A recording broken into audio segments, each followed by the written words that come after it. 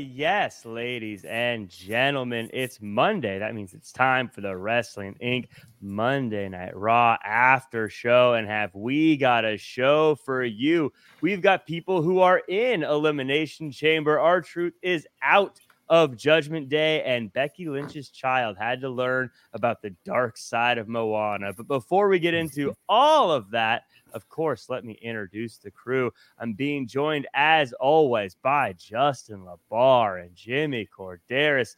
Justin, this, I feel like, should be a holiday, the day after Super Bowl. I mean, this, is it, let's just make it official here. It's a holiday, right? Yeah, I mean, like over 100 million people partook in the Super Bowl. So, I mean, that's enough to warrant no school, no work. It's going to happen, though, because they're going to end up adding more games to the NFL schedule, and that's going to push everything back. And if they push back one more weekend, next Monday's President's Day, so we're already off anyway. So that's how it's all going to work out here in the States. They really need to do that. They really need to just bring it all together. Jimmy, I know that you're in Canada. Maybe the NFL doesn't have quite the impact there, but it does. You know, you're our northern neighbors. You guys should have the day off too. Yeah, but we have it off next Monday as well, but they call it Family Day up here.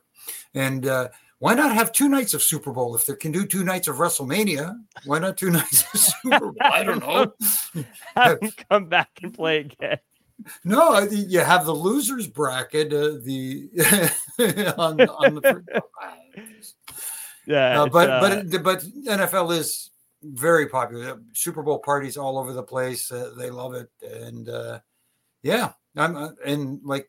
I don't know if I've told you guys, big Tennessee Titans fan, because I was a big Houston Oilers fan from back in the day, and just stuck with the franchise, you know. Well, you know, I always say, as a Seahawks fan, off season starts now. Let's build to the championship, baby. I'm not holding my breath, but I still have that attitude going into it. There you go. Justin, speaking of football, I have a little question I want to throw your way as everyone lines up. And everyone, by the way, like, comment, share, subscribe. Mike Rouse saying, Jack, there's no school on Wednesday for the parade here in Kansas City, as there should not be. Everyone should be at the parade. Are they going to rename it Taylor Swift Day? They should. I'm really glad that she had the chance to win the Super Bowl. I think that was the most important thing. Is I kind of wish that instead of interviewing people like the owner and the CEO and Mahomes and everyone, they should have let her hoist the Lombardi and just chat with Taylor for a little bit right after the game. See, it's all fun, and first off, I'm one of those people. I'm fine with them showing her. It brings new people in to watch the game. I don't care, but I'm gonna tell you this. Pressure's on old 87 there, old Travis. Pressure's on, because now, brother, if you don't make this relationship work, if it doesn't get to the finish line, all those Swiftie bandwagon fans that's jumped on the Chiefs bandwagon, you are going to be a heel amongst heels. Mm-hmm. You know what I was actually thinking? This is like, you know, they break up. She writes just a scathing breakup song about him, and then she performs it at the Super Bowl halftime show while he's there trying to win a third one. That was my fantasy booking. And he cuts a promo calling all the haters out there Swiftie crybabies. You know, as Jack, as The Rock would say, that's booking the long play. That's all I'm thinking about. But yeah, fun game. I really enjoyed it. But Justin, I had this. Speaking of football, I had this question I want to run by you, and we haven't talked about it. It's not on the rundown. I saw today that since beating John Cena, Solo Sikoa has not won a single match, and it made me think. It made me look back. Besides Roman Reigns, the last 5 people to beat John Cena in singles matches on television are Solo Sikoa, Austin Theory, Bray Wyatt, Shinsuke Nakamura of all people, and I'm blanking on the last one. It was did you say Roman? Besides Roman Reigns, the last 5 people who beat him, I had it written down here. Triple H was the other one. Yeah. So Triple H. speaking of those names, now obviously Bray Wyatt has his own things that have happened, but is beating John Cena kind of becoming the new Madden curse? It seems like all the guys that have beaten him one-on-one, because Shinsuke beat him in a number one contenders match, by the way. I looked this up on Cage Match. These are the last ones. Beat him in a number one contenders match. Hasn't really been in that picture since. Triple H, obviously not quite there anymore. Now you look at Austin Theory. You look at Solo Sikoa. Is beating John Cena one-on-one the new Madden curse? Well, the way things have transpired, I mean, you could draw that connection. I mean, Solo will be fine though. Solo's he's the quiet enforcer who has the throne coming to him at some point. It's hard for me to feel bad for John Cena in his life.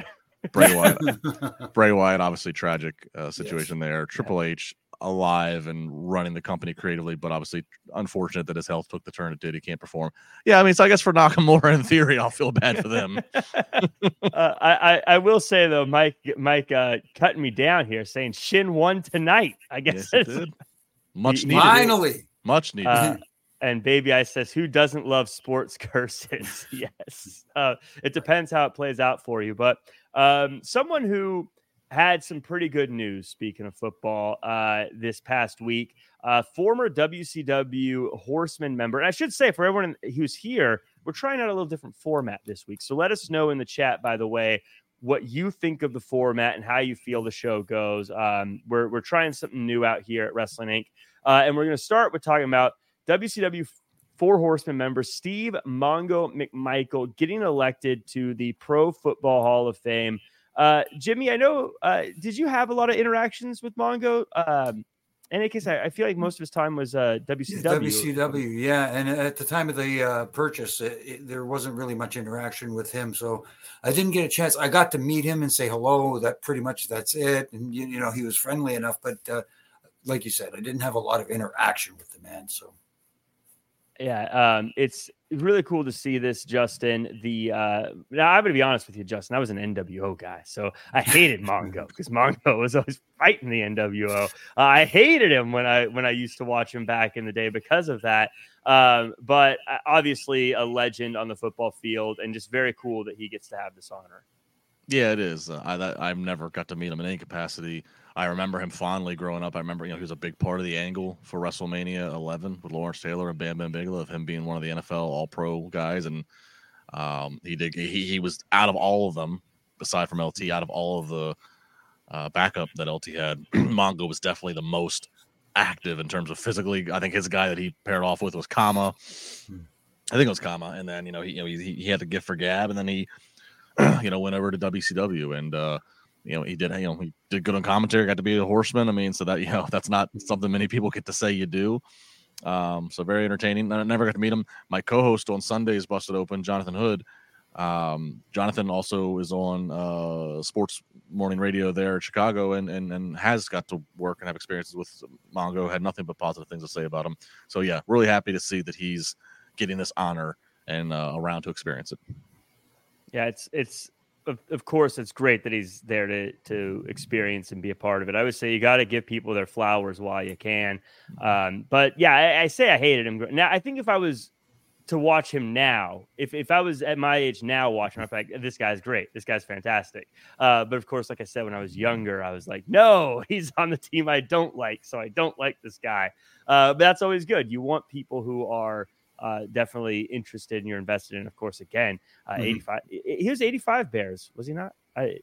Was he one of those 85 Bears guys? I can't remember. He played for the Packers and the Bears. Mostly for the Bears, but he did at the end. I think the end of his career, he was with the Packers. Yeah, Montez saying Mongo was a wonderful character. By the way, Christopher Finley backing me up here, saying The Rock only has one victory since defeating Cena, and that was Eric Rowan. Maybe the curse is holding true here. I will say though, the exception he was on the 85 Bears. Oh, well, I mean, come on. I mean, what a unit that was.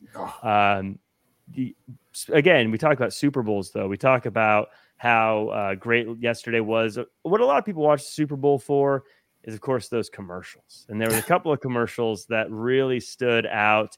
And one was the Stone Cold Steve Austin growing a mullet for Kawasaki, and then Jade Cargill in the new Mountain Dew Super Bowl ad. Jimmy, did you watch Super Bowl? Did you see these commercials? Yeah, I saw those commercials. I thought that was great. It's amazing that Jade got to be in the Mountain Dew one, because, you know, it just shows how much they have invested in her. You know, why Jade of all the women on the roster? Because it makes her look like a superstar coming in, which is one of the reasons why I kind of feel bad that she was debuted in that Royal Rumble, and because it almost felt like now she should have won it, so to speak. And the one with the Kawasaki with Stone Cold Steve Austin, whoever those guys were driving that Kawasaki by Steve when he was hitting that rock. When I'm out cutting the grass, drive by, please. I could use it. Yeah, I love it. He's like, thanks, guys. Yeah. Just a fun, Justin, these were fun commercials. It was great to see Stone Cold back in there. Shows the kind of star that Stone Cold is. That I always say he hasn't really been at the level he was at for like 20 years, but people still just know who he is, and it still works to have him in spots like this. But also, as Jimmy mentioned, Jade Cargill, a lot of people could have been in that spot. Jade Cargill was the one they had there. Yeah, I mean, Stone Cold, always an entertainer. He never gets old. He's still as quick as he ever was, and, you know, fantastic look with the mullet. Especially if you can remember seeing him back in the day when he did have hair, long blonde hair. And yeah, Jade, I mean, good. I mean, it's kind of a little bit like what Jimmy said. You know, I debated about this a lot with the Rumble of, like, you know, should Jade even appear in the Rumble if she's not going to win it? She did, and I do think they managed to preserve her pretty well for the fact that she didn't win it. She didn't really lose her luster. Like she came oh so close, but, you know, I thought they protected her, as we would say in the wrestling business. But yeah, I mean, you see her in a Super Bowl commercial. Inevitably, she's going to debut with regularity at some point in this calendar year on WWE programming, Raw or SmackDown. That'll be the great bidding war there. The pressure is on. I think that she's, by the way she speaks about all the things that the machine that this company has to offer in terms of the reach, the training, and I'm sure the company, I'm sure Triple H, Shawn Michaels, everybody is doing everything they can to help her and get her ready. But the pressure is on, and they all know it. There is so much weight that is going to be there on her to succeed and perform in whatever capacity they put her in, heel, face, Raw, SmackDown, whatever. That I don't envy her. I feel good. I feel good that she's going to knock it out of the park, given that they're slow playing this kind of. But damn the pressure. Yeah, she absolutely is going to have to deliver. But I think that they've gotten very good, WWE that is, at just making sure people are positioned to succeed when they need to. And I just look at all the celebrities they've had show up and always seem to look like absolute rock stars when they have to get in the ring, even if it's only every now and again. Whenever they have to do something, they seem prepared now, as opposed to poor Jeremy Piven is always the first person I think of, not quite being ready to do what he needed to do. Well, Snooki wasn't exactly catch can material either. Well, I was trying to think, what did he call SummerSlam? Is what it was like Summerfest. Summerfest. Yeah. Hey, but you know what? That was in like 2010. He gets a pass because then 3 or 4 years later, in the middle of the ring at WrestleMania 30, Hulk freaking Hogan, who built WrestleMania, what was he calling Detroit, or what was he calling the Superdome they were in? He was botching the name of that, and that was a big. So if the guy who built WrestleMania is standing in the middle of the ring on the 30th anniversary botching names of things, Piven can quietly go back to Hollywood. At least he didn't botch the name of WrestleMania and only botch the name of the building, and it's Hulk. He can get away with it. It almost make it feel like he did it on purpose. So yeah, I don't know. Yeah, it's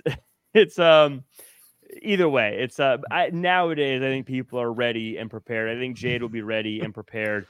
I feel like this is what you guys remember.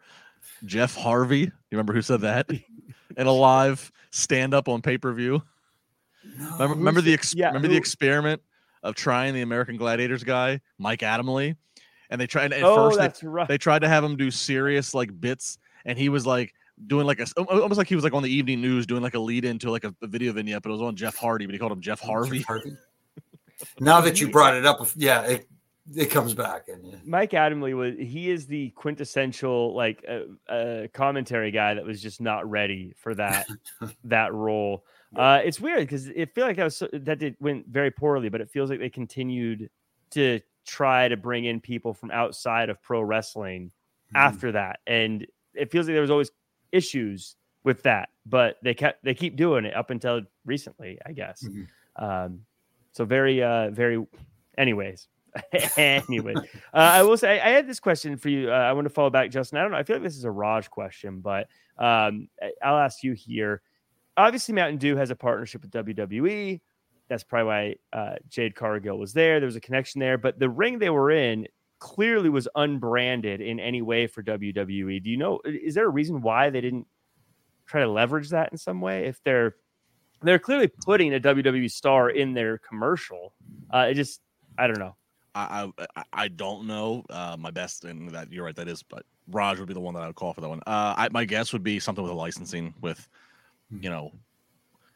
Mountain Dew wants to have a wrestler in a ring, so they're not going to go to AEW and get a wrestler. They're going to go to WWE, but that might be different than, hey, we want it to be in a WWE branded ring. That might cost more, or whatever agreement that is or is not in place with Mountain Dew and WWE might not involve that. And I mean, I'd imagine it's some legality. I don't, that would be my guess.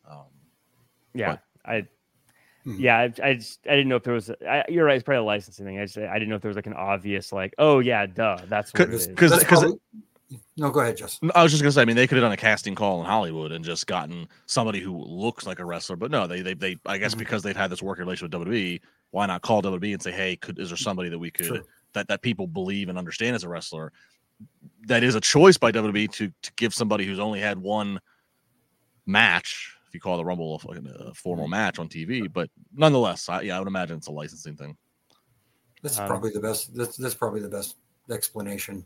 And it's interesting that they didn't show the actual impact of the. They kind of cut it right before she hit the splash. Right. I'm sure. I feel like there was some computer graphics done there too for where they were landing. But in any case, I do want to say, speaking of commercials and things, they had a new WrestleMania XL trailer, Jimmy. They showed it again tonight on Raw. I thought this looked really cool. I thought it did not have the pro wrestling feel. It had the big budget blockbuster show vibe to it. What did you think of this WrestleMania XL trailer? It adds a lot of layers now, and it gives people a lot of questions. And the big debate is what's going to happen at WrestleMania. Who's going to face who? Is it going to go the way they're saying right now? Is it going to be Cody versus Roman? Is it going to be a tag match now? Because of this teaser trailer, people are saying, "Oh, we may get a tag match with Cody and Seth versus Roman and Rock." And could we do that night one and then have something else happen night two, and then? It leaves a lot of questions. And the biggest question that people are having is this the plan all along? Are they, taking a left turn, as Hunter said in his promo? Are they, cards subject to change kind of thing? I look at it this way, if I could explain it really quickly in the best way I can, is you're taking a trip, you're taking a drive, and there's two possible routes to your destination. You're leaving your house. You can take the most direct route and try to get there as quick as possible, or you can take a scenic route and see a lot of different things and say, hey, we could revisit this, we can revisit that. I think the thing here is they're heading to the destination they want to go to, but they're taking a more scenic route to it, as opposed to making it more direct, so that keeps the fans guessing, instead of having that, oh, we know what's going to happen at WrestleMania. So-and-so is going to beat so-and-so, and we're going to have this, It's got everybody, even the people in the industry who like us, going, I wonder what's going to happen. Hey, and then we pull out the fantasy pencils and start figuring, hey, what if this happens? What if that happens? That's fun. There you go. Yeah, Justin, this was, like I said, this was just a very cool teaser. This is a very cool trailer. I really dug it. I'd love your thoughts on it. And I also like the fact they didn't tell us specifically how things were going to go. Yeah, I mean, I won't get just yet into the X's and O's of what do we think's actually happening still with the puzzle pieces. But just on that trailer, yeah, it looks tremendous. It's the type of thing that like you know, when you go to a movie theater right now, and obviously you sit through 6-7 previews before you get to your featured film. Hell, throw that in the rotation for people. Like, let them, because that, throw a Hollywood star like The Rock in there, throw a recognizable wrestling face like Roman Reigns, and just the production value it had and the feel that it had. It quite, it felt like something even you would see that like Sunday night or Monday Night Football would do, where they would have like the captains from each football team walking to promote tonight's. Like, it had that kind of a feel to it. It did not have a and I don't want to slander my own kind of business, but it didn't have, there was nothing hokey or even not hokey. There was nothing traditional Sunday, this fighter in this corner, this fighter. It had real emotion. It had something. It had like more like a movie kind of trailer feel, or it's so it was well done. It leaves questions like, are these four all going to be in a match together on one of these nights?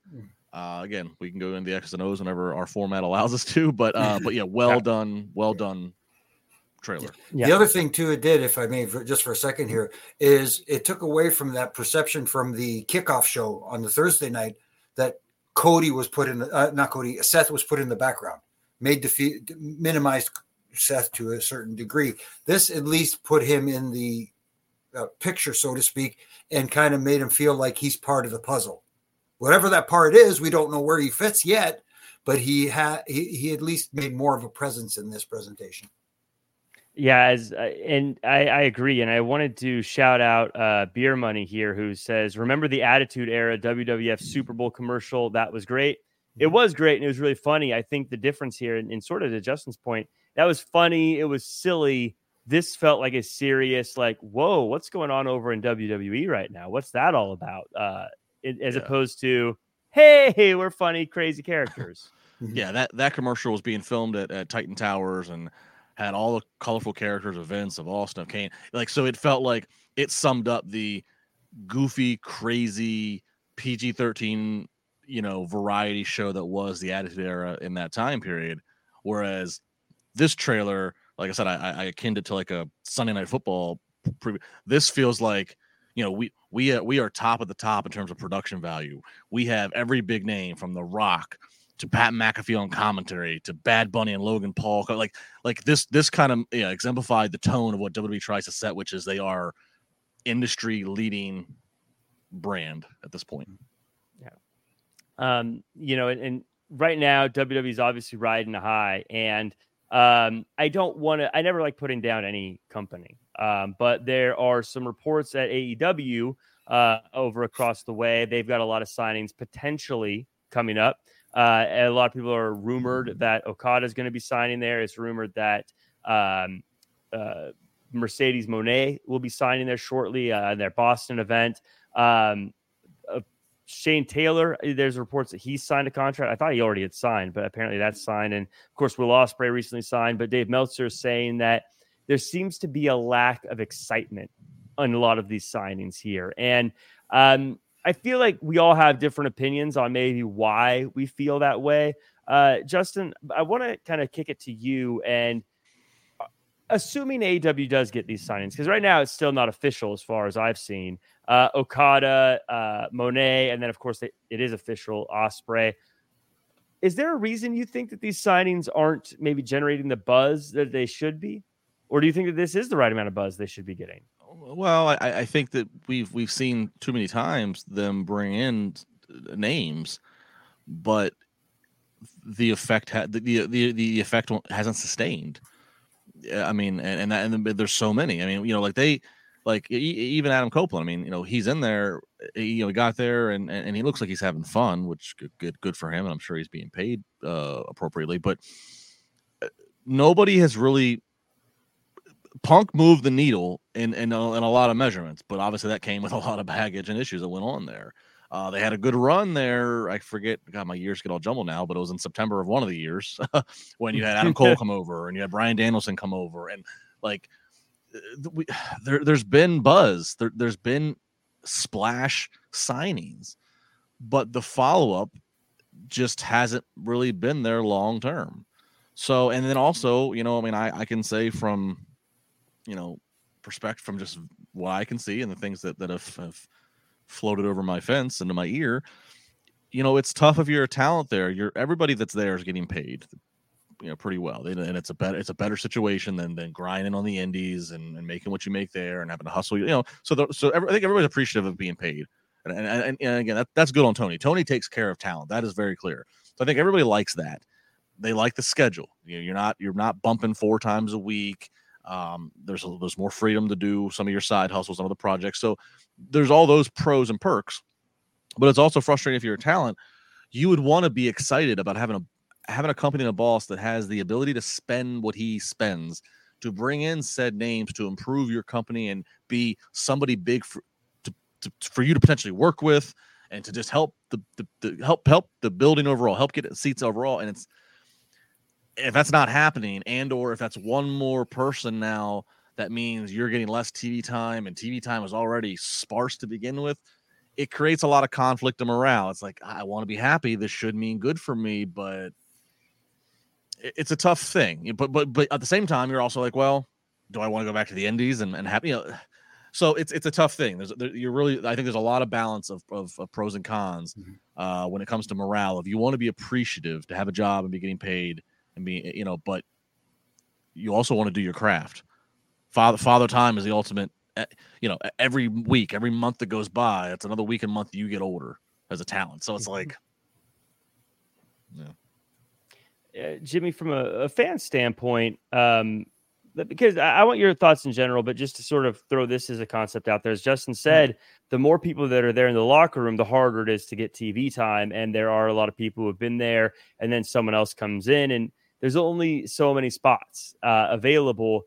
As a fan being interested, though, is there something to maybe me to people thinking, look, I've got my favorites. I started watching AEW because I liked the people you had. Now more and more people are coming in and they're taking the spots of the people I like. Do you think that maybe these big signings are turning some people off because these new signings are taking the spots of the people they wanted to see? It could very well be because, obviously as we've discussed many times here, AEW caters to a certain fan base, the diehard hardcore wrestling fans. And yes, it's cool to see these new signings, these free agents that are rumored to be coming. Obviously, the worst kept secret, Mercedes Moné, after that huge announcement from Tony last week. But at the same time, the problem here is, do these new ones come in, not only take a spot up in the locker room, are they going to move the needle with other than their fan base? Are they going to increase viewership? Are they going to bring new viewers in? Because you look at someone like an Okada, who's a great talent, but unless you're a fan of Japanese pro wrestling, you're not very familiar with him. You may have heard the name, you may check him out, or whatever, but at the same time, is he a needle mover? Is Shane Taylor a needle mover?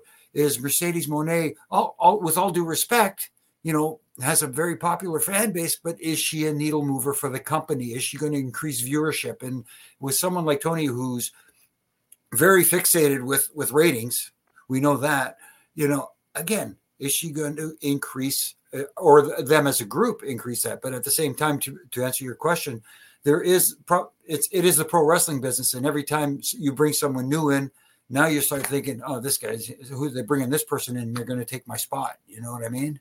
I don't know if that's still the same mentality in the 2024 locker room, but back in the day, it was when guys would come in and say, "Oh, come on, man!" But it made you work harder to find a spot. Now, I think there's a more laxed attitude.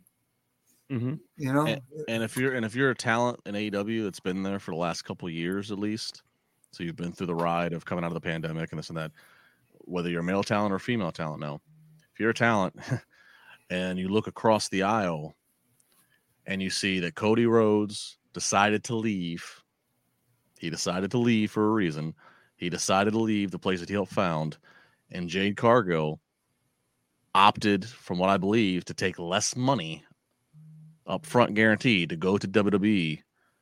When you see that, if you're a male or female talent in AEW, to go, one of the founders here, and then somebody who was given a $60 match win streak and a new title, and what as she was, and it was still flawed in the presentation, but nonetheless, if you see that and you see that, okay, they both opted to leave and go over there, and oh my God, Cody is in headlines with The Rock and WrestleMania, and Jade is being treated. She's in Super Bowl commercials before she's even had a singles match. Like, again, that kind of stuff sits with you as a talent, and you're going, all right, well, again, I be appreciative that you have a job in AEW, but it's like,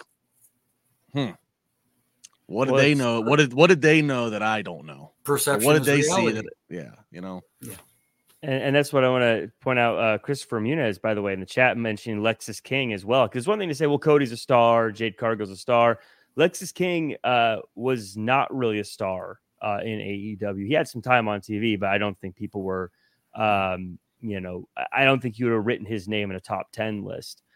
Where now on NXT, he's probably a top 10 on NXT. And I know that there's different levels in WWE, but he's definitely climbing up now. So there's something to that too. It's and really quick, tough. Jack, sorry to cut you off, but there's that other thing. That's the opportunity in WWE to get elevated. If let's say an Okada came over to WWE and signed with them, it's not only this. There's a different schedule there. It's not the same as AEW, where you possibly work once a week and you can take the rest of the week off. You have to do live events as well. Mm-hmm. Maybe that played a factor in his decision making. I don't know, but one of the other things too is Tony is, like you said, paying people, Justin, and that's good that he's paying people, but is he overpaying? Is the other question, to get these talents to keep them away from WWE and give the perception that, hey, look, everybody wants to come here. Yeah, and again, right as of now, as far as I know, I mean, Mercedes heavily implied that she's signed, and I think a lot of people believe Okada signed. I'm one of those guys. I don't believe it until I see it on my TV screen. I've been fooled way too many times, but the sheets don't lie, brother. I just, especially these days, I just feel like I wait till I see it on the screen. I do think Mercedes will, at the very least, get a lot of people to tune in because she has a very rabid fan base. That I think her and Punk may have like the most rabid fan bases. If you don't believe me, just tweet something negative about Mercedes Moné and see what happens. It will not be good, but I think that'll give them an opportunity. But again, I don't know. I'd like to see them do well. I hope that these people debut if they are going to debut, and it's a big success for AEW. I enjoy AEW. I just I have to agree, it doesn't feel like I'm super pumped about these signings as I have been in the past. When Justin, like what you said, when Adam Cole and Bryan Danielson show up on the same night, and I was like, oh my God, like jumping up off my couch like Tom Cruise on a talk show talking about falling in love. So hopefully this pops. I don't know. It's just, I mean, the AEW's got a lot of, again, Okada, Mercedes. This is great wrestling talent, but it feels like Tony's philosophy is, okay, again, I'm going to have these talent under my umbrella so they can't be elsewhere. And I'm going to put out great match combinations. We've never seen this person versus this person. We've never seen this style or this style. And I just think there's still just a lack of focus on the big story. That's what makes me love. I love the character of Timeless Tony Storm, but that's what also makes me love about the Timeless Tony Storm versus Deonna Purrazzo is that there's a story that they're playing in the backstory. The two, like, it's like, yes, do more of this. But I feel like too often it's just, you're going to get a great matchup of this person, and yeah, is it great X's and O's, physicality and athleticism, and can they do 20 minutes? Yes, but again, if you have so many of those guys and girls who can all do that, those matches all then start to just become blended in my mind as one. You're not leaving the building going. It makes it harder for them to stand out. And yeah, there is a section of crowd who wants to see hard hitting, who likes to see sometimes sell a crazy offensive move because that's a certain stuff. But it's like that's not going to resonate with growing an audience. And look, year over year numbers for every one of his shows is down and down and down. And I know people are cutting cords and there's all kinds of those different variables, but still, they're cutting. It's going down, and WWE's not going down. Yeah, it's like my former boss used to say and used to tell his talent, this is an entertainment product. We're like a variety show. We have something for everyone on the show. There's comedy, there's a song and dance number, then there's a serious scene. You got a little bit of everything, and that's the thing. Everything is starting to feel the same. You're right, Justin. I agree. I agree with you on that. So lots of we'll have to see. Again, hopefully it all works out. But we got to talk about some WWE here. And as always, I want to give a shout out to everybody who has joined us in the chat, whether it be Adam or Tuck or Huffman or Baby or Christopher or Steven or Mike or Daniel or Maria or MDB, Blue Chew and Nelly Belly and Ricky. And we got NYC Demon Diva, by the way. Thanks for coming through, as well as Beer Money, Cornell and Bernie and Jeff Bailey and James and Peter and Bit and No Way and Joycey. Wow, a lot of people. Lance Davis and Safet and King Kia, Christopher, Mick, and KOD, Mr. Disaster as well. So lots of folks there. And the lurkers. Remember, like, comment, share, subscribe, 5-star review, help Wrestling Inc. out. Again, we're doing a new format here, so we're doing a lot of news up front. Before we get into the Raw recap specifically, though, of course, Thursday had a lot of big news, and I'm sure our Friday show covered it, but we get a few different viewers here, so I wanted to touch on it. Jimmy, we had a press conference that set up a lot for WrestleMania. I'm going to admit, going into it, I was like, this is just going to be some filler nonsense. This, to me, was some of the best pro wrestling. We talk about entertainment. This was some of the best pro wrestling I've seen in a long time. This press conference absolutely blew me away. What were your takeaways on it? It absolutely did. We started off, it looked like it was just going to be another filler, like you said. But when we got to that final segment where they brought out Roman and they brought out the Rock and Seth, Seth opened up that segment. Seth is, we're going to get into it about tonight, but anyways, Seth is just magic on that microphone. He just knows how to do it right. And then Cody coming out without his music, which I thought was a beautiful touch, something different because he came out pissed off. And, and he dropped some language too. And that's the other thing that surprised me too. The language is a little bit more free flowing for this thing. And they got into it and you felt it. You felt real. You felt passion. And, people are saying, Rock did this and they changed it. No, Rock set the table that afternoon on the Pat McAfee show. When he started, he cut that promo, which was pure heel Rock, calling him Cody Crybabies. And you could say, yeah, he was directly at Dave LaGreca, and that's fine. Dave owns that beautifully. But I thought they handled everything other than the fact that, like I said earlier, I thought that Seth looked like he got overshadowed a little bit and pushed to the background. But the teaser at just before Super Bowl, I thought helped bring him back into the mix. And we'll talk about, like you said, tonight's interaction a little later too. Yeah, Justin, we'll talk about that interaction with Cody and Seth tonight. But just as far as the press conference goes, again, I love this. And a lot of people have been asking, like, are they pivoting? Was this the plan the whole time? All this other stuff. I keep saying, I don't know what would be more impressive to me, that they planned this and it worked, or that they were able to pivot this well and make it work this well. Either one, I think, is impressive. I don't know which way would be more impressive, to be totally honest with you. Yeah, I agree. They obviously there's been some pivoting, obviously, because, Punk gets hurt and he was supposed to be Seth's opponent from all we can tell. And, Cody at first says, I'm going to challenge you, Roman, but not at Mania. So there was some pivoting. There's been some reaction, but bottom line, this kickoff event, as they call it, was just a tremendous chess move by WWE. And I would expect, do it every year. Pick the Thursday before Super Bowl Sunday in that city where all the media is already at, and do it every year. I know they might not have The Rock every year, but do it every year for nothing else, just to get the word out there. But this entire event was it was an hour long, hour and a little bit of change, but our event did not have a pro wrestling ring set up, did not have a pro wrestling match advertised, but yet you got the bare bones of what builds pro wrestling. The talking, the drama, You got that soap opera unfolded, the talking in the building unfolded on this stage. Crowd was engaged with oohs or with ahs, and as Jimmy mentioned, language that WWE, and even though they still on Peacock, were censoring it, some of it was language that felt real. It's like, okay, this feel.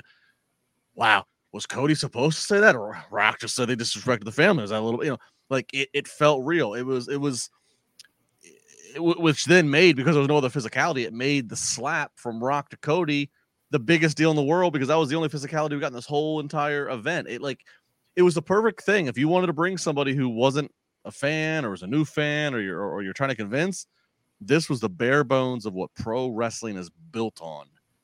And they just knocked it out of the park, and did it, oh, by the way, with one of the most famous actors ever in Hollywood. Yeah, and the other, sorry to cut you off, Jack. And the thing, like you said, they came with such passion, and it felt real because it was real, because they brought in family. It was about family, and I told you this, Justin, a long time ago. Not a long time ago, but I think a couple of weeks ago, when you and Jay Hood make it about family, make it personal. And that's what it feels like, personal. You're disrespecting my family. And even at the end of that, when Rock was walking out with Roman and Paul Heyman, and he's walking by Hunter, who's being interviewed, fix this, crap. You better do something about it, or I will. That put the whole thing over the top. Yeah. And I'm sure the Rock probably, I'm sure the Rock, him dropping the F-bomb, probably it was him doing what felt right in the moment, because they didn't even include that line in the video package tonight. They included some of the other words he said, and they censored them out. But even still, in the moment, that felt right. That felt like, wow, this feels like he's legit salty. Like, it felt like come on, Rock does he does action, he does comedy. Let's get the man some drama nominations. It was there. Yeah. It was just so good. And this is even in today's world, it was perfect, because I feel like there were so many little clips for social media of like moments you could just crop out and put that's your little TikTok thing of just the moment where he yells at Hunter, or the moment where he slaps Cody, or the moment where Cody sasses them back, sorry to cut you off again. Yeah, and don't forget Hunter's response on Friday night on SmackDown, where he says, I don't care what seat you sit at. No, there's only one person that runs this place, and that's me. So it even, it's wow. Just incredible stuff. We're going to get into the show here now. And I want to start with what I thought was really the biggest moment of the night here. And we've alluded to it enough. Let's just talk about it. Cody Rhodes, when he came out and he thanks the fans for their support and says it's the reason that he's facing Roman Reigns at WrestleMania, then alluded to hitting The Rock back at some point. That's when Seth Rollins comes out and hypes up Cody and says that this is possibly the last chance for anyone to take the title from Roman. And then Seth asks Cody, what's your plan? Whatever it is, I'll be your shield. Justin, I feel like I say this every week. This was chef's kiss, picture perfect from both men here. Yeah, I mean, look, again, Seth is certainly the outside man of all this. He's the one who, his original opponent gets injured, as we said with Punk. He's not 100% either with his knee. He kind of feels like the odd man out in all this, but yet, and the promos he's been delivering on Raw have just been some of the best ever. And again, tonight with the passion and the delivery and the wording. First off, he's rallying Cody and saying, yeah, Cody, you are our last chance to get this title off this monster, to bring it back to true glory and defense. So rallying like that, basically saying, me and all the boys in the locker room, we need you to win this. So that number one, that, I think we can all agree, first off, real quick, to both of you. Mania is 2 nights. That opens up a lot of real estate here, right? But I think we all can agree, Cody is going to fight Roman. That match is happening at Mania. The question mark then becomes, there's another night, so there's more room, and there's all the other subplots here. So bottom line, Cody versus Roman is happening. So Seth is giving you the rally cry of, we are all behind you because you need to win this. That's great. And then, him saying, hey, what's your battle plan this time, bud? Last time you got screwed because you got outnumbered. Again, an obvious question that we're all thinking. Hey, Cody, how are you going to get by that this time? And oh, by the way, The Rock's there now. I like that. And then, of course, the wording, Seth taking responsibility for the creation of the monster of Roman. But I could be your shield. I could be the one guy who would know his tricks. And it was a tremendous promo. It was tremendous promo. I can't really fault anything of it. So the question I now will pose to you guys is okay, so what is it? Because I'll walk you through my mindset and then you tell me where you guys are at. When Thursday ended, it was like, well, this feels like a tag team situation, right? Rock is clearly aligned with his blood in Roman. So it makes no sense to have them have a match in the next 2 months. That has been pushed down the road, right? Rock and Roman are clearly aligned with their bloodline tree. But Seth standing up for Cody. Okay, so it felt like a tag team situation. That was what I left Thursday night. Then we get to SmackDown Friday, and both the comments that Triple H made, but also they finally officially announced that Seth is going to have a title match, a title defense at Mania, and it's going to be against whoever wins the chamber. They'd finally announced a men's chamber because last week on Raw, they'd only announced a women's chamber. So we finally found out, okay, there's going to be a men's chamber. So now I'm like, all right, well, so Seth's going to have a singles title match. Do we need him working 2 matches, especially if his knee's banged up? Right. So I left Friday, and I said this on Busted Open Sunday, and I still stand by it logically, even though tonight I stand by. Seth can be a supportive babyface to Cody, but Seth's going to have his own problems. He's going to have to defend his own title. Cody is going to fight Roman. We all agree on that. Cody also needs to punch Rock back, as he said tonight. Right. So to me, I still believe Cody's the guy to work double duty. Cody's the guy to make history on WrestleMania and to be the first one to work both nights. He works Rock the first night on a matter of respect, and then he works Roman the second night on the matter of the title. I do like that. Yeah, and like I said, I love that because everyone has been talking about Roman working 2 nights, and I always feel like that just Cody beating him after he had a match the night before makes Cody look like he just picked the bones of what someone else did. That makes him look kind of like a chump. Where if Cody goes through both of them, that makes him look like an even bigger hero, which is obviously what we want to see from Cody Rhodes here. And Jimmy, I want your thoughts on all this and on Justin's view on this, because he makes a ton of points, and it actually plays into everything you said at the beginning, which was, I know us fans, we want to know where it's going to go, but we have no idea, and that makes it interesting. That's the beauty of it. And so I want your thoughts on all of that, but also I want to add on top of all of that, just talk to me about how, I don't know if we really appreciate how incredible it is that we have waited for years for The Rock to come back. We've begged for The Rock to come back. He's come back, and we are booing him almost universally for Cody Rhodes. Like, just what that means about who Cody Rhodes is and what he's done. Yes, there's some people who like The Rock still, but like, you listen to that crowd, that was a Cody Rhodes crowd. Ask Tony Khan that too. Yeah, exactly. It's organic with Cody Rhodes. He has become the face of the company. And you look at his presentation now with the way he comes in with the suits, and when he's walking to the ring and he's signing autographs for the kids on the way to the ring and stuff like that. Here's a guy who looks like he is the face of the company, the kind of face that the WWE would like to have out there. Yes, it's cool having a heel champion and all that sort of stuff, but you also, you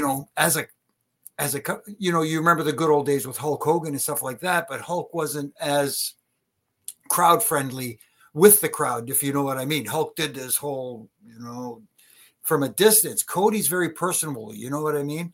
And they've gravitated to him so much. And now in this generation, in 2024, this generation of the enlightened who read the internet, here comes The Rock now. He sits on the board. He's taking a spot away from our guy, the guy we want to see. It's working out perfectly. And Rock is good enough to know when to flip that switch and become heel Rock.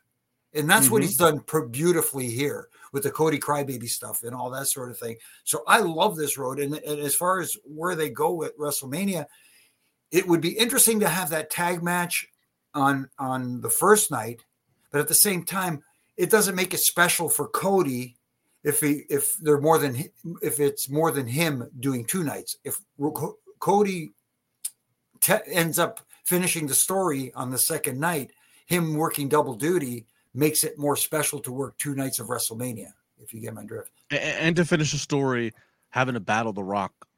I mean, to be a man to take on Rock and Roman in the same weekend.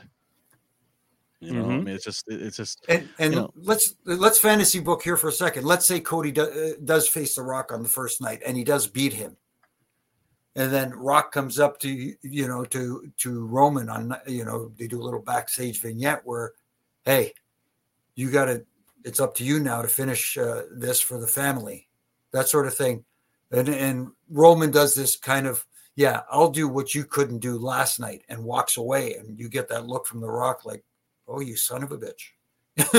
You know what I mean? That kind of thing. And then you can start setting the table for, if you want that Rock Roman match down the road, at least the seed is planted or something along those lines. Yeah. Cornell asking, Rock gets his Hollywood theme back, right? I mean, that's what everyone wants to have happen, right? That old Hollywood theme. But yeah, that's one of my favorite parts about the fantasy booking, all this too, is you look at some of the pieces involved, whether it's The Rock, whether it's Roman and Paul Heyman and everyone in the bloodline, Seth Rollins as well. None of these people are above stabbing their partners in the back. Even if we fantasy book like, oh, these are the sides in the battle lines, do we know that one of them isn't going to sell someone else out for their own good? And even the Drew McIntyres and peripheral characters, and how are they going to get involved? Well, and then there's also the Triple H factor. Like, I don't think I legit. I mean, maybe he could take a bump or a strike, but he's not. I don't think Paul's in the condition to work a match anymore. At least not at the level that he'd ever call a match. Never at the level that he would want to be a Triple H match. He has obviously his expectations.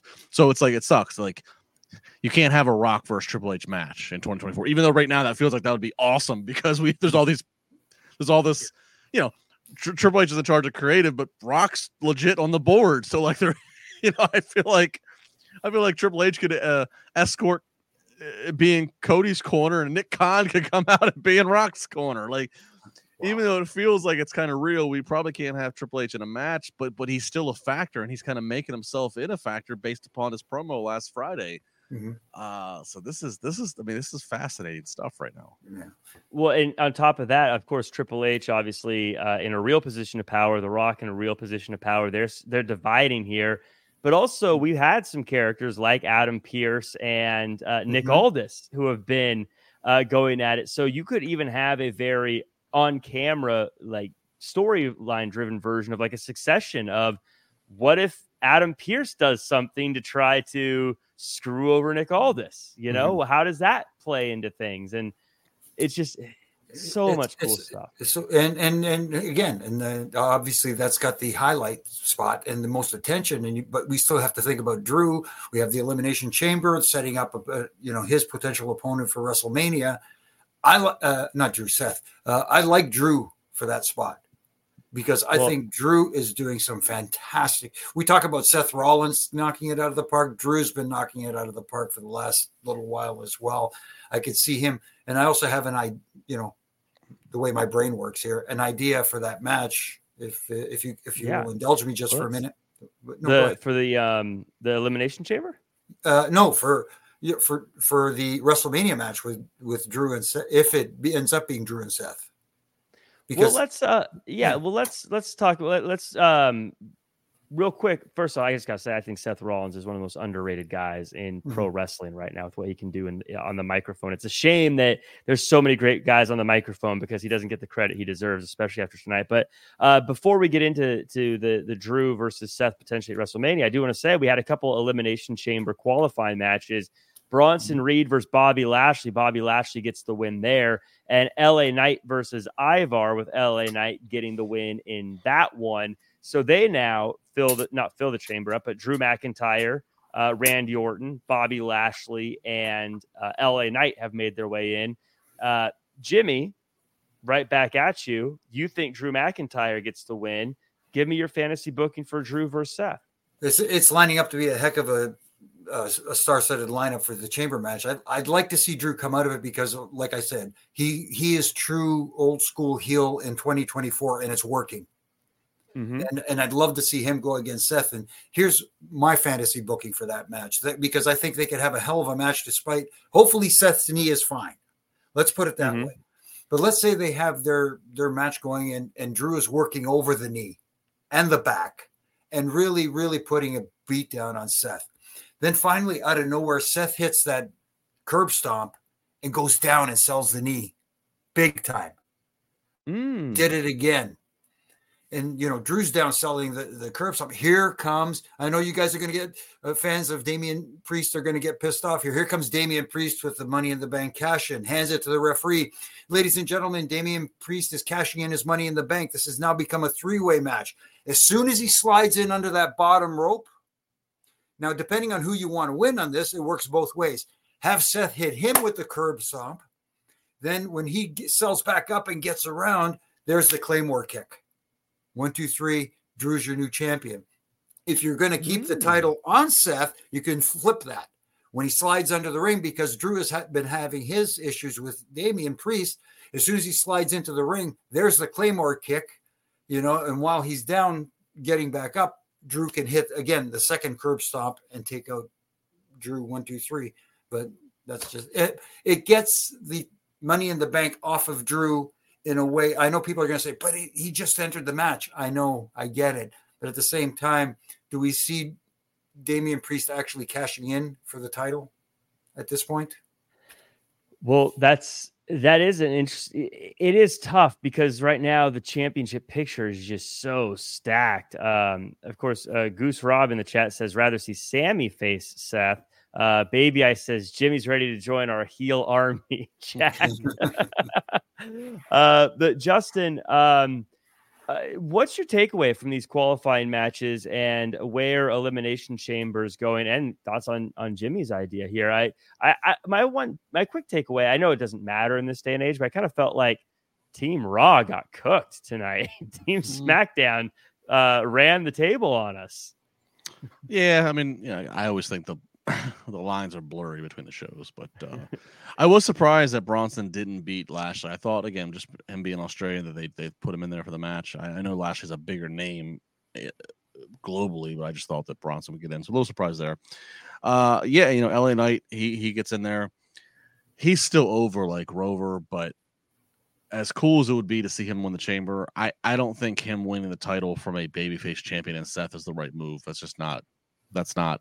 LA Knight's got world championship material somewhere down the line, but he needs to beat a heel. I agree. I think Drew's probably the foregone conclusion of who comes out of chamber and who challenges Seth for the title at Mania.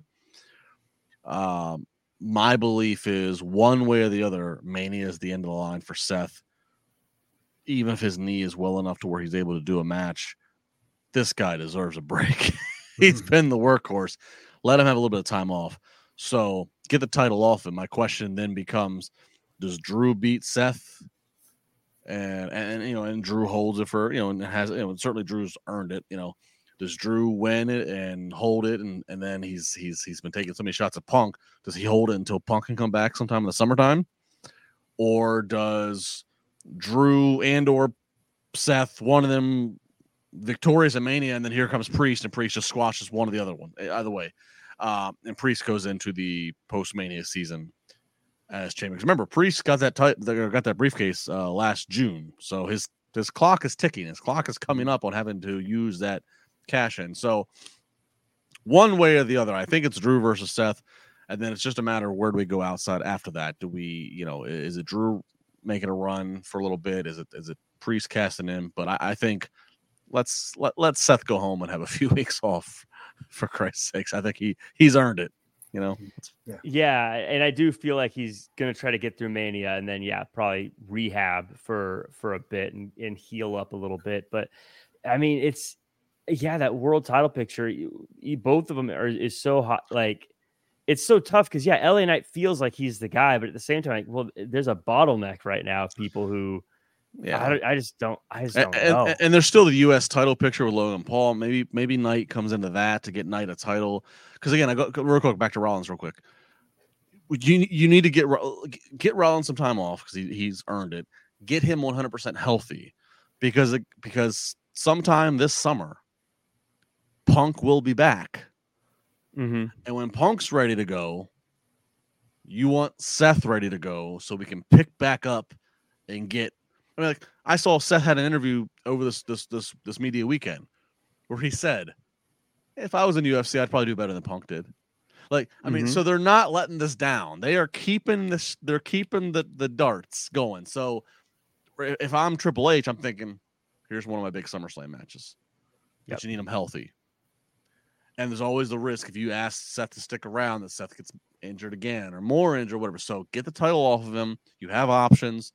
Let him heal up, and you pick up the phone later in the summertime. And when you call him and say, "Hey, all right, how are you? You good? Great. Punk's ready to go. SummerSlam. Let's do this." It's crazy how we are going to have 2 nights of WrestleMania, and I feel like there are still huge names that may not make it because of how many big names are going to be on it. Because it does make you think, well, what's LA Knight going to do? And then I know a lot of people say like the Logan Paul, but then, okay, what's Gunther going to do? Then what's Randy Orton going to do? I feel bad for Gunther. Gunther wanted his match versus Brock. He was going to have Brock, and now Brock's being erased. Yeah. That would have been a big elevation for him. Let's put it that way against Brock. But hey, it looks like another star on the horizon, and we didn't talk about Jey Uso. The people he's being backed by the people. They love him. Well, it's almost like you're looking at my notes here, Jimmy, because I did want to talk about that New Day versus Jey Uso and Imperium match, 3-segment match, good one as usual. Came down to Uso pinning Giovanni. It does see now, Jimmy, Jey Uso is getting a title shot next week, is what they've said. Yeah. Now, I'll tell you this. Any other time, I would have said he's not losing it on a random Monday Night Raw. This isn't how it's going to go down. But because there's a lot of stuff going on and there's a lot of openings in WWE, it wouldn't necessarily. I don't think it's out of the realm of possibility that Jey Uso could possibly take the title next week. Am I crazy to say that, or is there possibly a threat to Gunther's title, or is there no threat? You know what? You've got me thinking now, because I didn't think that way, because I thought this was leading towards a WrestleMania match for Gunther and Jey Uso to fill in that void left by Brock. Now they're putting it on TV next week on Monday night. Now, because of what you just said, it made me go, it wouldn't be such a bad idea to do that, because he's already surpassed that line that he is the longest reigning Intercontinental Champion of all time. So that barrier has been broken. So that's no longer in play. Yes, Gunther could say, yes, I'm going to continue this legacy for as long as possible. But at the same time, you've got somebody who's got some steam behind him in Jey Uso, main event Jey Uso, to the point, even Pat McAfee standing on the table and doing the hand thing and all that sort of stuff. The entire crowd was with it, so he's got something. You got me thinking that it could be a possibility next week. Look, Jay's worthy. He's got the crowd. Next week they're in Anaheim, so it's essentially Los Angeles. It's a big market. So yeah, all the pieces are in place. But the problem that I have is, okay, Jey Uso beats Gunther next week, dethrones him, becomes the new IC champion. What does Gunther do for Mania? He has to have some big match at Mania, and again, we don't know what was going to happen. We all, but if Gunther had some interaction with Brock and Brock eliminated him or he eliminated Brock at Rumble, right? I could believe in Gunther losing to Jey on this Raw, and then after that Raw, stuff with he and Brock picks back up because there's a grudge, there's beef from Rumble, and then we have this grudge match at Mania. But if Brock's not of an available factor, which we don't think he is, like, what does Gunther do? Like, does Braun Breaker show up? He's being bidded on by the GMs. does Braun Breaker get signed, and do you have a Braun Breaker? Like, that's my thing. Is like if Gunther's going to lose that title, you have to have something. You can't have the guy who just had a 600-day run not be featured in a match on Mania, whether he's champion or not. He has to be featured. So it's like that's my question. Gunther versus Randy Orton. What's the story? But maybe, like, you have to have a match for Gunther. That's my thing for Mania. Yeah, Gunther absolutely has to be on there, but yeah, there's a lot of ways it could go. I don't know. We'll have to see how that plays out. As far as the rest of the show goes, we had Liv Morgan. She qualified for Elimination Chamber as well, but Becky Lynch, who's also qualified, says that that she's going to show the world that she's more aggressive than anyone could ever imagine. Nia Jax comes out and says it's going to come down to her and Becky at WrestleMania, but Rhea Ripley finally gets Nia Jax. Jimmy, this almost feels like the opposite of the Men's Rumble in a lot of ways. It feels like, and I've been wrong many times, we're kind of just getting ready for Becky versus Rhea Ripley, and all this is just, we're waiting for this to untangle itself for that to happen.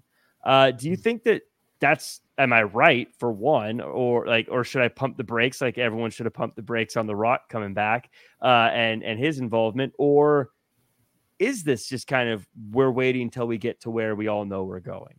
It feels that way. It feels like it is leading to Becky versus Rhea at WrestleMania, but at the same time, she even acknowledged it tonight in her promo that, people are backing Rhea. And again, now you're entering that muddy water, that kind of like, oh boy, it's kind of like babyface versus, babyface. Are you going to split the crowd? What kind of reaction are you going to get during this match? Because it's not like the true antagonist versus protagonist that wrestling was built on over the years. So the only risk you run there is, who is the crowd going to back? And also depending on who you think is going to go over, if that is the match.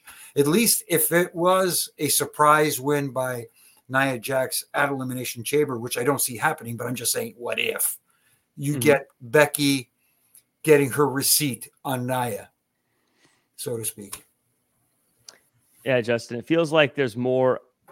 I feel like there's more who may win in Rhea Ripley and Nia Jax than I do in the Elimination Chamber. And to be fair, there's not that many people in the Elimination Chamber yet. We don't know everybody, but I feel like if Becky doesn't win, then I just really don't understand what her role is right now. No, I mean, it feels like it's a foregone conclusion that Becky's winning that chamber.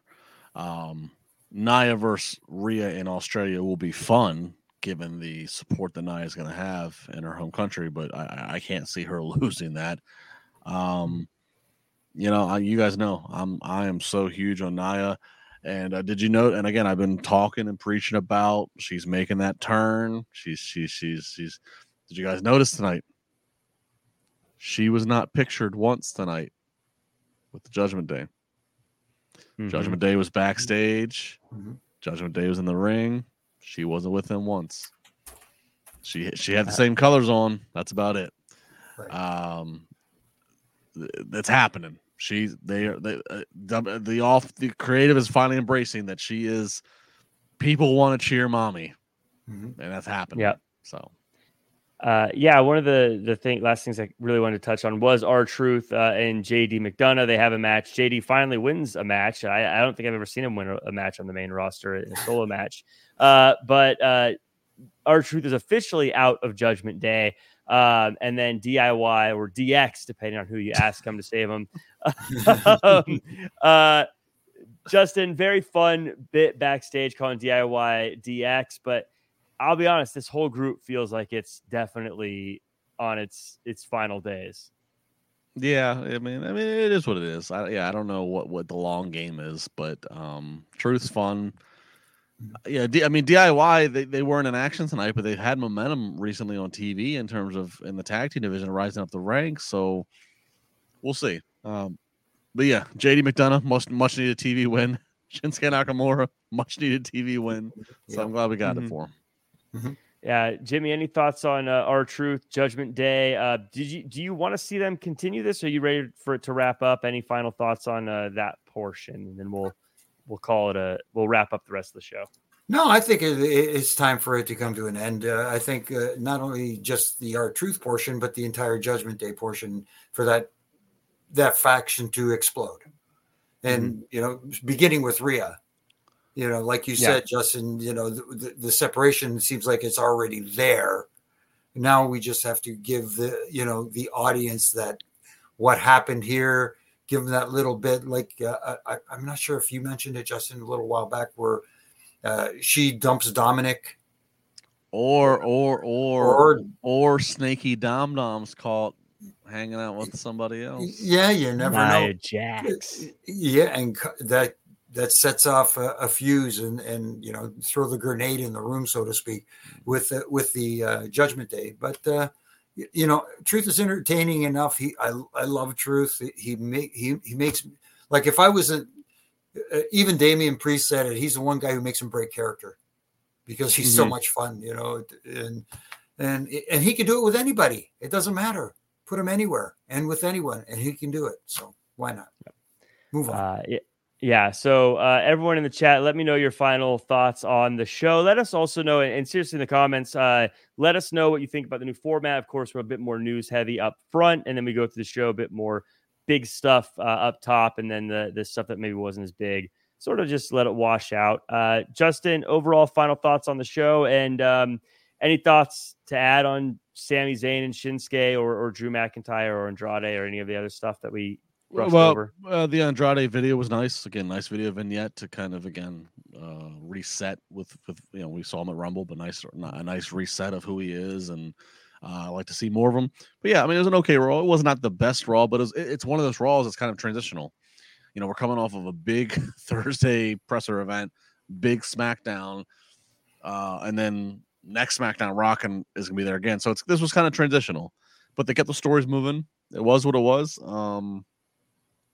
Yeah, I mean they're shifting gears. They're not yet in that fourth gear yet. They're shifting here on the road to Mania. It's a lot of exciting stuff. So very cool. Follow me at Justin LeBar across the socials.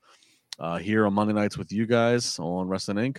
Every Friday mornings, I have my Spar with LeBar segment on Busted Open with Dave LaGreca and Thunder Rosa. And then I have the entire 3 hours, myself and Jonathan Hood, 3 hours, 9 a.m. to noon, Busted Open on Sundays on SiriusXM. You can listen live. If you can't listen live, you can download the SiriusXM app. You can listen to the show on demand, so you can fast forward through all 3 hours to the topic you want, or they condense the best 45 minutes and turn it into a podcast, which you can get on all your podcast forms. So plenty of ways to consume it.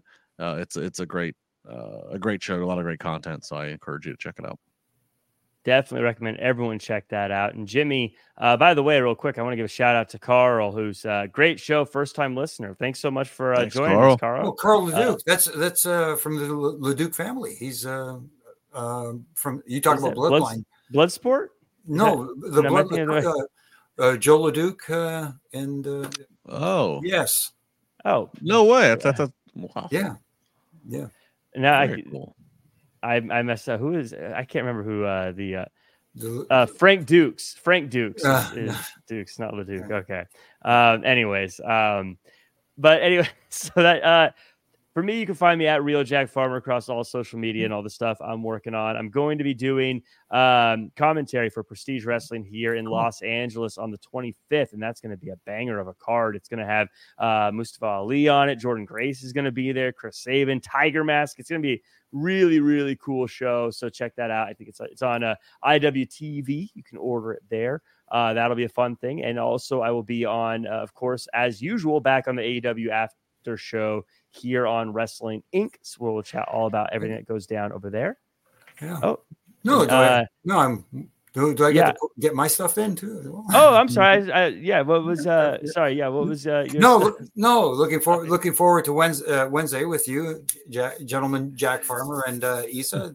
You can find me on Wednesday nights with you guys, and here Triple J on Monday nights, which when we break it down, so to speak. Hey, I'm stealing gimmicks again, but you can find me across all my social platforms. Like I said, the Roughing It Up podcast with my good brother in stripes, Brian Hebner, and I, and RJ, who holds it all together. We have a blast doing that. We got Shark Boy this week. We talked to Trevor Murdoch last week. Oh man, had a lot of fun and hearing some fun stories from him. And my ref and rants that I do daily from Monday to Friday. Just my little critiques. I get to nitpick. Like I said, tighten the screws that I think need to be tightened, and the opinions expressed here are my own and not those of Wrestling Inc. or anyone else.